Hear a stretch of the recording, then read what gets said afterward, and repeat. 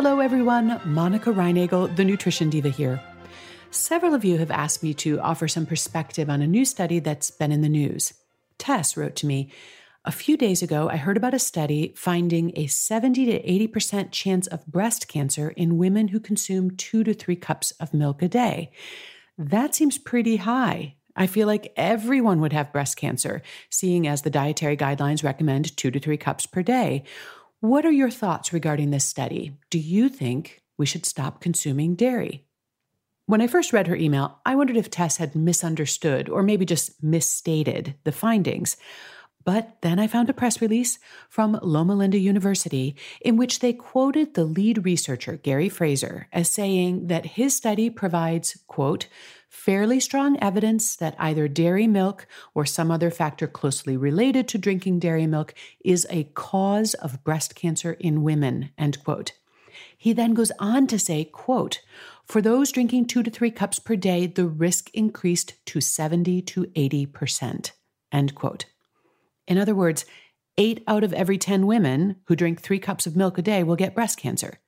As Tess points out, this doesn't square with reality, does it? And indeed, that's not even remotely what the study found. Now, before I continue, I just want to take a moment to reiterate something I've said many times before in the past.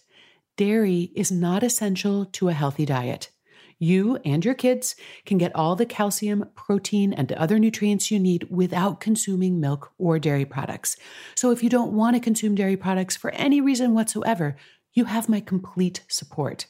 On the other hand, milk is a convenient and affordable source of high-quality protein, highly absorbable calcium, and other nutrients. Assuming that you don't have an allergy or some other intolerance to it, dairy can supply valuable nutrition without significant risk to your health. But for those of you who do drink milk, and now you're wondering whether you should stop, let's take a closer look at what this study actually found. First, a bit of good news. Fraser and his colleagues found absolutely no association whatsoever between the consumption of cheese or yogurt and breast cancer risk. The researchers did, however, find an association between milk consumption and breast cancer risk. Specifically, those who reported drinking more milk were more likely to develop breast cancer during the study. In his remarks, the lead researcher suggests that drinking milk causes breast cancer. But of course, correlation is not causation. Just because 2 things occur together does not mean that one of them caused the other. Given the nature of epidemiological data like this, it's very possible that the cases of breast cancer that were observed here had nothing to do with drinking milk. And in fact, other, much larger analyses have found no relationship between dairy consumption and breast cancer risk. A 2015 meta-analysis of 22 different studies involving more than 1.5 million women from both Western and Asian countries actually found that dairy consumption was inversely related to breast cancer risk. In other words, the more dairy people reported consuming, the lower their chances of developing breast cancer. So there's that. In his statement, Fraser also seems to have confused absolute risk with relative risk. He's quoted as saying that drinking milk increased breast cancer risk to 80%. And surely he meant to say that it increased the risk by 80%. And this one little word makes a huge difference. As Tess pointed out, if the risk were increased to 80%, that would mean that 8 out of 10 women in that group would get breast cancer. In fact, only about 2% of all the women in this study were diagnosed with breast cancer, 1 in 50. That's the absolute risk. The analysis then found that those drinking 3 cups of milk were about 80% more likely to be diagnosed than women who drank no milk at all, and that's the relative risk. For example, let's say that the risk of getting breast cancer for non-milk drinkers was 1.4%.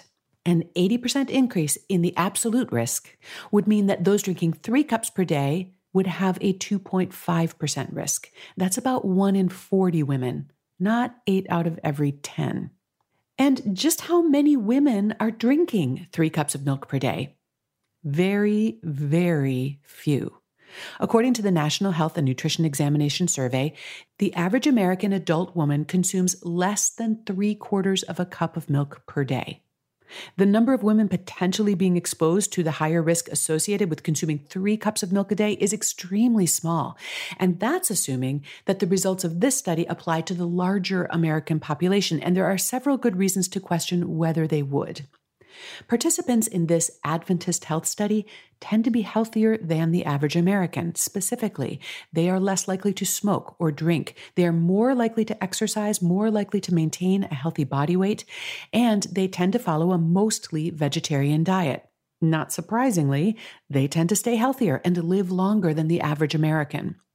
They also drink, on average, even less milk than the average American woman, meaning that those who were drinking 3 cups of milk per day in this study were truly outliers. And that might explain why the results of this study contradict the results of most other similar studies. So now that we've unpacked this study a bit, where does this leave us in terms of action steps? How should this new information influence your behavior? I'll have my takeaways for you right after this quick break. The thing you need to keep in mind is that risk is merely a statistic. It doesn't allow you to tell the future, and everyone's tolerance for risk is different. If you are so nervous about getting breast cancer that you're willing to change your behavior based on a statistical increase in your risk, no matter how large, well, then you still have to decide which statistics to believe. According to this study, not drinking milk could make you slightly less likely to get breast cancer. According to the meta-analysis I cited earlier, drinking more milk could make you slightly less likely to get breast cancer. But once again, neither option offers you a guarantee. Here are a few other things that you might want to take into consideration when making this decision. Do you enjoy milk? How much of it are you currently drinking? Is it a major source of protein or calcium for you? If you currently drink milk and you're thinking of stopping, what would you replace it with? What nutritional advantages or perhaps disadvantages would those other foods offer? In the end, the overall quality of your diet is going to have a much greater impact on your health than the presence or absence of any single food. And in the case of cancer specifically, your dietary choices are only one of many factors that contribute to your risk.